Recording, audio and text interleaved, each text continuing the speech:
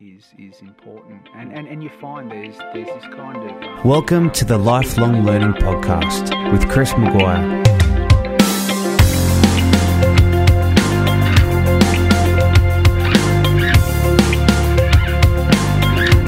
Hello and welcome to episode 5 of the Lifelong Learning Podcast. Today I'm joined by a dear colleague, the wonderful Lisa Nash. Lisa, welcome to the show. Oh, thanks, Chris. I'm really looking forward to this. So, as we normally do with each of these episodes, could you just share a little bit about what you do in your day-to-day work? Okay, so my role is digital learning and library services. And so I have a bit of a split role. I've always worked with our libraries in terms of integrating, digital resources in those libraries and looking after that sort of thing, as well as the professional learning of our library staff, and supporting them in terms of any sorts of resources to enhance and develop learning across the diocese. And then also work in our schools to actually integrate technology in schools. So there's obviously, a clear sort of nexus of things that happen there. So the resources to support it, as well as the technology that you need to access those resources. Excellent. And I believe a congratulations is in order, because you have just this week completed your Masters of Education, Knowledge Networks and Digital Innovation. Well done. How was it? It was fantastic. You come out of this course, and I feel like I've not only really deepened my learning around digital learning, because a lot of that was the focus of this course, but and knowledge. Around how do we create knowledge, deeper thinking, digital literacies. Design thinking. So I've learnt so many different things. I think part of it, though, was sort of being part of that network of people who we've got quite a diverse range of people that do that course. And so having those people with diverse skills means that it brings another sort of level of thinking around your learning. So it's been really wonderful, and I've had lots of great experiences. The people who work with you, myself included, we benefit from that knowledge, and also from your experiences within the course as well. And that's a big driver of this podcast, because I'm doing the same course with you, and I've watched you power through these courses, and you're a weapon. Lisa, you do a great job. So congratulations. Oh, thanks. It's it's definitely been worthwhile doing it, and I'm a bit like, you call this lifelong learning, and I think over the years I've always tried to sort of push myself to learn new things, but doing a master's is like another level up, I think. So it's been, for anyone that has to do it, as you're juggling work and life balance as well, and you add study, and that adds another level, but it's really, really been worth it. Excellent. Okay, so let's talk about that, this concept of digital literacy. Now, digital literacy, you think back, 20 years ago, what a concept that has evolved over that time. So could you unpack, just for people listening, and it could be parents trying to understand digital literacy, what does that mean? What does that entail? Well, there's so many components really to digital literacy. The first one that, comes to mind, I think, for most parents is that cyber safety sort of aspects of being a digital literate student or person, which we talk about generally as digital citizenship. Yeah. So it was all of those sort of things around, responsible use and respectful use of technologies and things like that. So that's a big one for parents, because there's a lot of equipment out there. There's a lot of devices. Kids are on social networks. So those sort of skills that we need to supply them, we need to have them working with these tools in our schools, because they're using them outside anyway. So we need to model how to utilise those tools properly.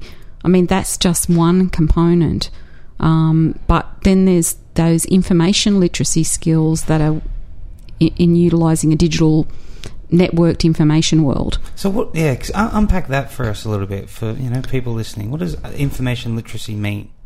So information literacy is about being able to, select or locate, I suppose, the right sort of information.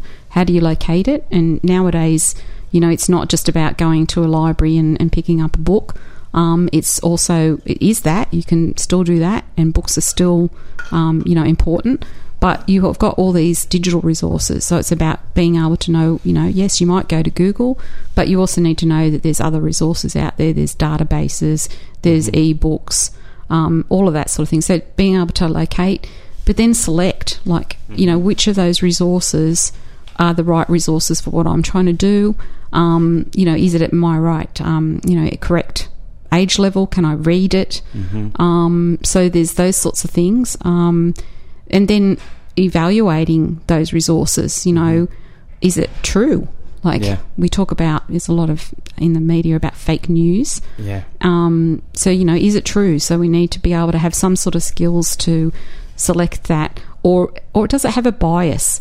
And, we used to do that, or we still do that with books in print as well. There can be a bias in those as well. But these are the sorts of skills they need, those information literacy skills. And then really just being able to, all those other things about synthesising, so actually, pulling out the information that's there so you can utilise it, reutilise it in whatever you're doing, and then analysing all of that. So there's sort of that circular, sort of process where you might even be doing that again and again and again. So you might go through that, and then you might go and locate more resources because you need to add to your knowledge. And it sounds like, as you explain information literacy, you can hear those skills of critical thinking really kind of underpinning that, because I totally agree with what you're saying. There's so many sources of information now. We're information rich at the moment. And so I understand with what you're saying. You need to be able to critically select the information that you consume, but also, as you're saying, understand the biases that exist within those different information sources.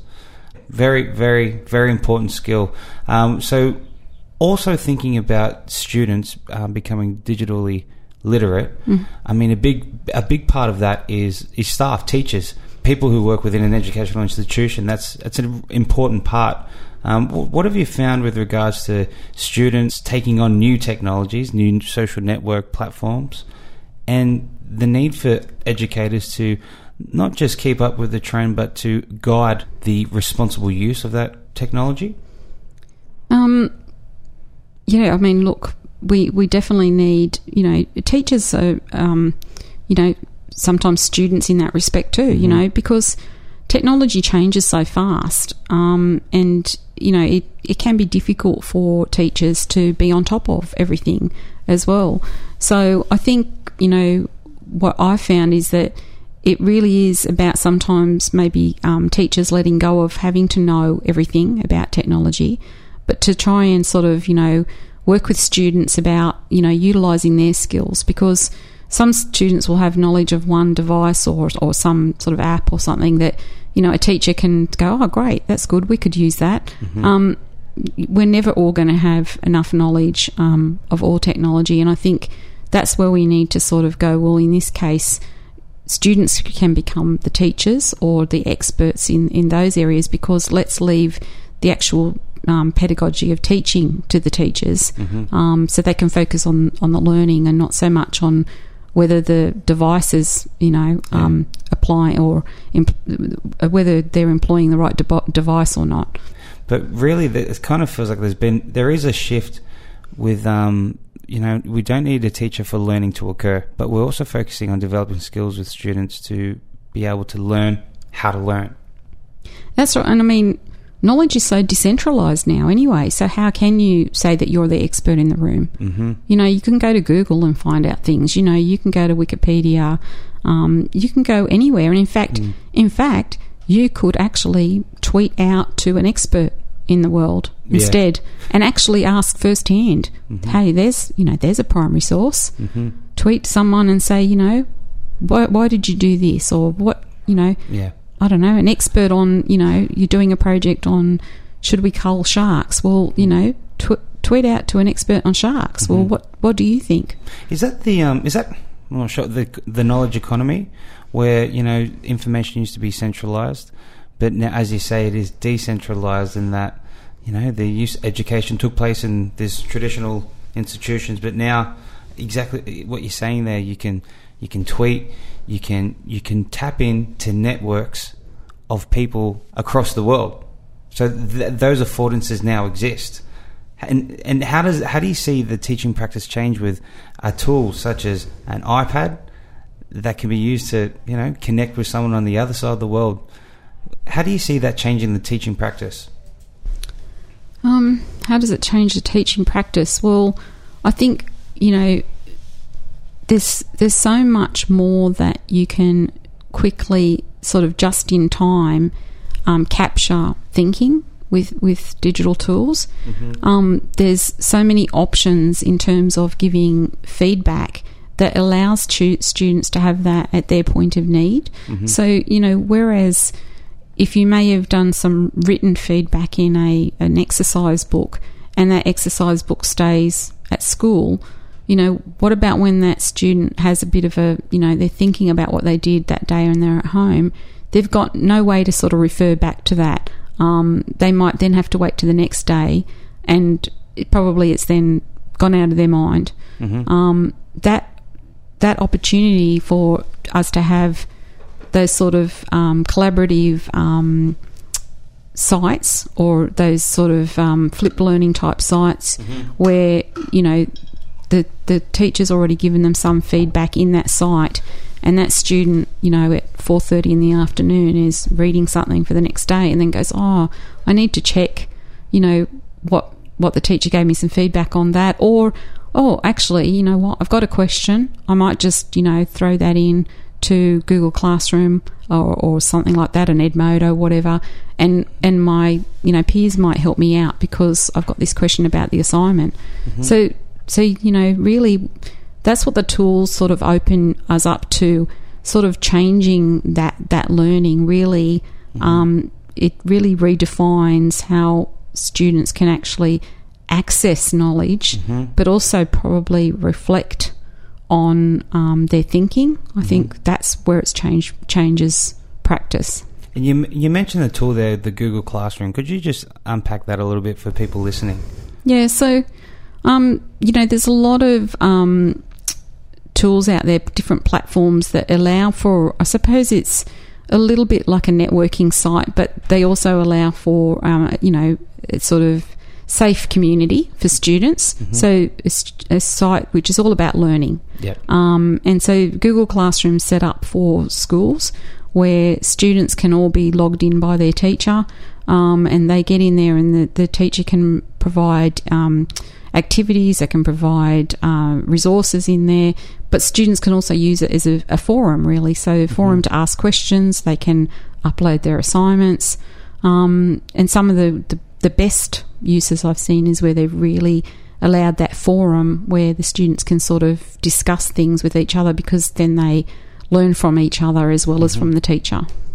So it's a Google Classroom is set up for students to participate with, not just receive information from the teacher, but to engage with. Yeah, that's right. Really, when they're participating in that more discussion and more deep thinking, that's when they're getting a lot more out of it. And it sounds like a nice platform to learn how to engage. And you touched on it a bit earlier, responsibly, as a digital citizen, how to responsibly engage online. So they practice on this almost like a sandpit of a closed network in a Google Classroom. Yeah. And it's like practice for the real world that they will be a part of. Yeah, well, that's exactly right. Because then they need to actually understand, because you are in a sort of, yes, it's a closed social network, I suppose, in some ways social learning network, but they actually learn that, okay, I can't just make inappropriate comments. This is actually about a learning platform. How do I respond to people? Like, if someone has put up some sort of feedback, how do I create that feedback? Is it is my feedback nice, but also is it useful? So they start to learn those sort of critical techniques within a platform. And we've seen that with other types of things that we've done with devices, around videoing. Now, when you think about some of the issues that happen nowadays around inappropriate videos and images being shared, we need to start teaching students, early on that, actually, you should be checking with people about being in your video, that, would they like to be in your video? How do you share those things? Yep. Is it appropriate for you to share that video? Yep.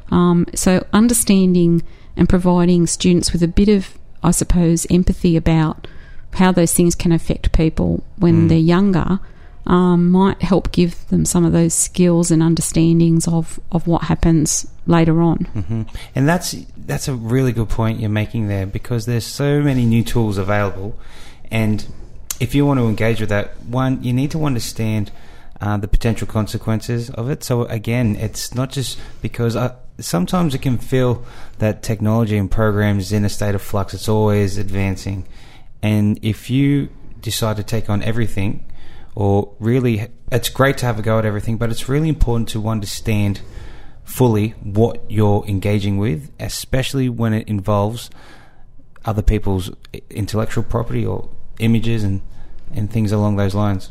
Yeah, that's right. You talk about intellectual property. Well, that whole issue of copyright and respecting things that we're creating, and part of what we're trying to do with learning is that we don't want students just to be consumers of learning or content. It's about creating content. Well, if we're encouraging them to create content, then we also have to give them some understanding of, when they do create content or they're using other people's created content, then how do you respectfully use that? Like, you need to attribute people, you need to actually check if they want you to use it. So you need to, check copyrights and things like that, because down the track they could be the next, great singer who's producing a fantastic song, and that's their livelihood, or they could be a great artist who's putting their images up on the internet to show people, and people rip them off. So I think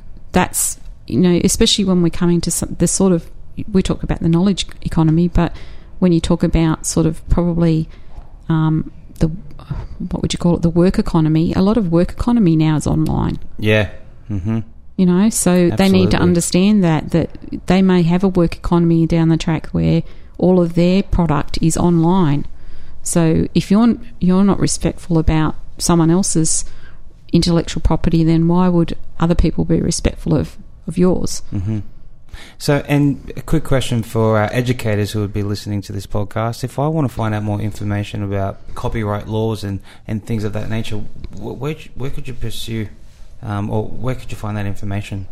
Well, we're really fortunate for all our schools and education. There's a website called Smart Copying, and it provides all the guidelines around copyright. It is very complex. It's a very complex thing, but it also has examples.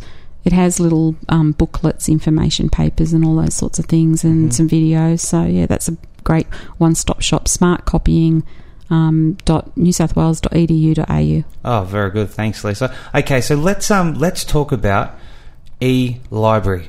What does e-library mean? What does the E mean? And I think we've got library down pat, but could you unpack that a little bit for us?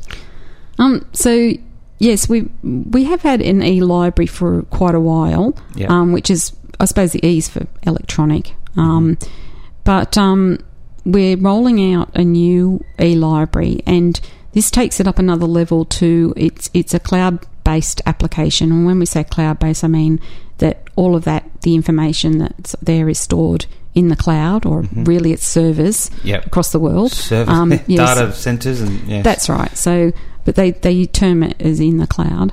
So we have had it for a long time, but we're upgrading it, and we're making it what we call because we have 81 schools, right? So we've got a library or an e-library, and we also use the terms digital library platform, that every school library has it, and they can all search for their own material on that library platform, but they can also, because it's what you call a sort of enterprise system, is they can also search across the whole diocese.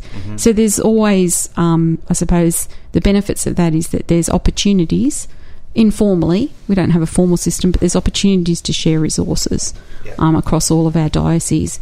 But then on top of that, we've added this layer of this, what we call the digital library platform, which is like a website, and there's system resources on there. So our Catholic Education Diocese of Parramatta provides resources for our schools to provide equity and access, so that they may not be able to, our smaller libraries may not be able to, or smaller schools have access to e-books or databases. So we provide these resources to schools via this digital library platform, and we keep adding tools to that because, again, those digital tools, we need to make sure we have them available to our students, one for what we talked about, information literacy, but also for digital literacy, because they're out there reading online now. They're already using e-books. They're already reading off screens. So we need to actually make sure that we're got those tools and modelling the use of those in learning in our schools. So students could use a device and have access to thousands of books on their device. That's right. What an incredible resource. It is. I think, our schools are very fortunate that we have the systems provided, thousands of e-books that they can read for recreation. Our staff have e-books as well, so support all the professional learning and make them the best, the best educators that they can be, because they've got access to that. And we've also got a whole lot of databases, so amazing, and that sort of supports all the things instead of having to go to Wikipedia or Google, in which you can still do that. There's nothing wrong with that either. But it's good to have these authoritative resources in our databases. So, international newspapers, a science reference centre, history information, all of these articles, and there's online little magazines in there for students. Yeah. So let's unpack like an authoritative resource versus a resource like Wikipedia. So I understand, it's authoritative because it's written by an expert, whereas the difference with a Wikipedia page is that is open to the public to edit. Yeah, it is. And look, I don't have anything against Wikipedia. I think, collaborative knowledge is really good. In Wikipedia, actually, there's been a lot of research saying that Wikipedia does have just as good as experts. So that authoritative knowledge can have its own biases, can't it?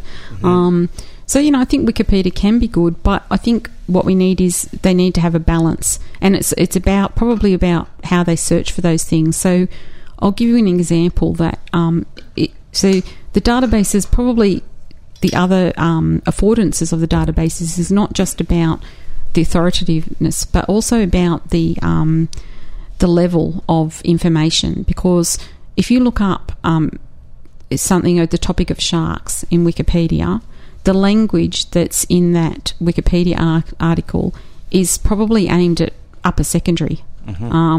Well, if you go into our databases, and we've got one for primary and one for secondary, the language in primary doesn't use all the scientific terms that you find in Wikipedia.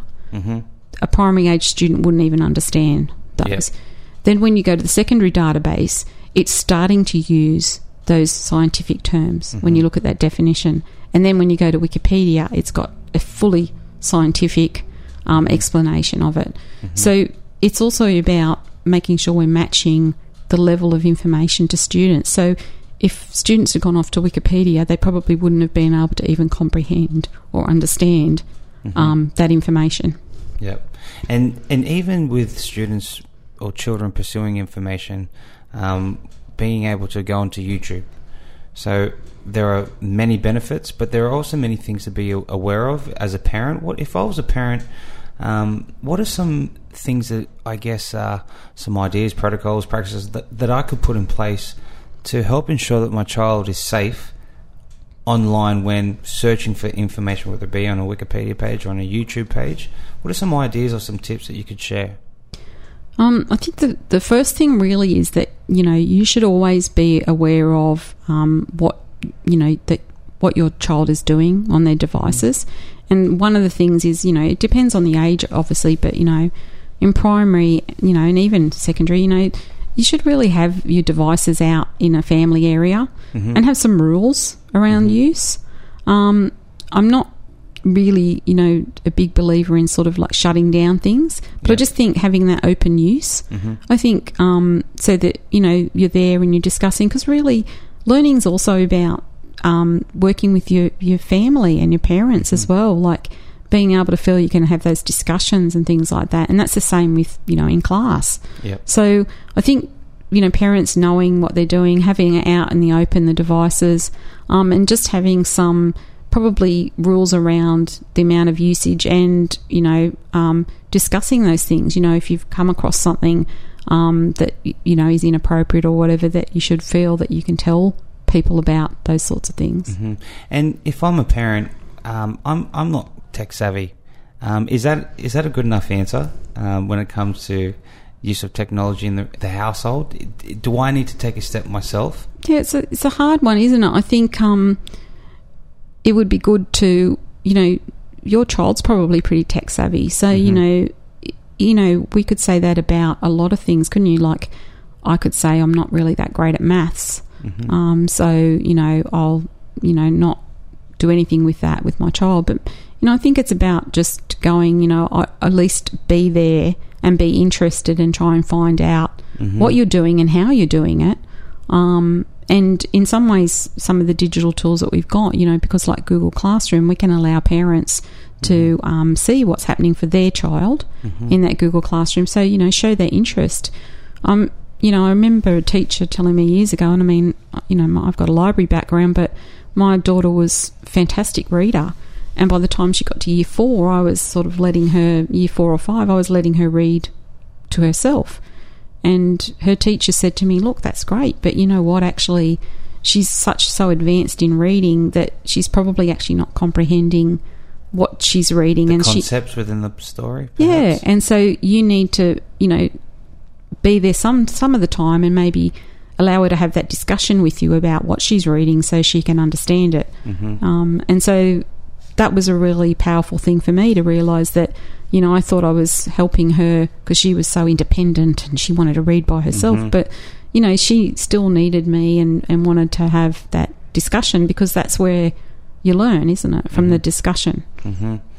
And I wanted to ask you about, as adults, what we're finding is a digital divide between, students or children who are born, the Generation Alpha, was that after 2010, who were born with access to network technology as a toddler, versus parents who haven't had too much experience. What is some advice with adults and educators as well in pursuing or self-directing their own learning with regards to technology and how it can enable learning? Yeah, so, they talk about digital natives and, and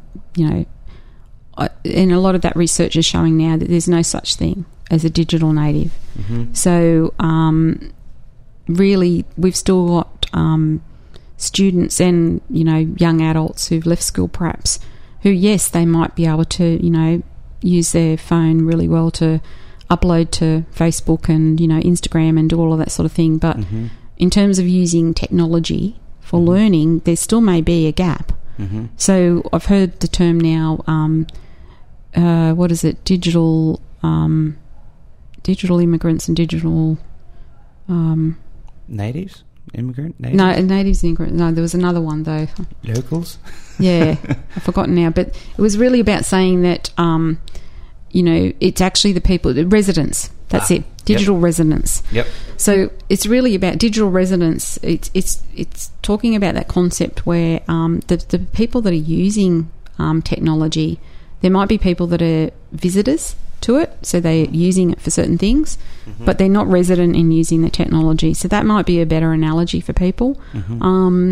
So I think going back to what you asked about, how would we help, say, teachers who maybe don't feel that they're resident in that technology? I am a big believer in, why don't you take one or two things and do them well? We can be very overwhelmed with the amount of things that are out there, but maybe what you do is you just start with small steps, because a lot of those skills that you get from one thing you can transfer to another thing, and once you start to feel more confident as well. But I think too, open yourself up to new experiences. Talk to people in your work, like at school. Join things, get online and have a look at things, and ask people. The people that I see that the most creative and actually learn a lot are the ones that ask a lot of questions. I like what you're saying there. So just take on one or two things, and it doesn't matter where you are on your journey with implementing technology. You still have one next step, and I like that, because it seems way more achievable in reaching these goals, and helping implement technology to enable the learning. That's so they're really good practical, and I also like what you said there. Have a go. Yeah, I think so. Just at least try. But what if you press the wrong button and something bad happens? Yeah, well, nothing bad will happen. So no. Well, you've got to have a try. And you know what? If something bad does happen, well, you've learnt from that. That's what? I mean, you've got to try things. I think that's the big thing. And I think and asking questions. That's a really, really big thing. And most people, that's the interesting thing about this world, is that sometimes I think we're afraid to show that we don't know. But the person that you're asking the question of, they're often the most generous of people. Like, people are generous, and in fact they like helping. Most people like helping. So if you ask them and they're knowledgeable in that area, they're really happy to impart those skills that they have. I like that. So be willing to take risks, ask questions, and realize that you just have one next step to focus on. Don't look at the whole don't look at the end of the race yet. Just look at the next few steps in front of us. Yeah, that's right. I think it's just, that's exciting. Like, take on a few new things each year, and then pat yourself on the back afterwards when you go, you know what, I learnt how to do that this year. Absolutely. Well, Lisa Nash, thank you very much for your time. And we're going to take away those three takeaways where our listeners could implement. It's nice practical advice, and it's very interesting hearing about the developments of digital technologies. Thanks, Chris. It's been a great experience.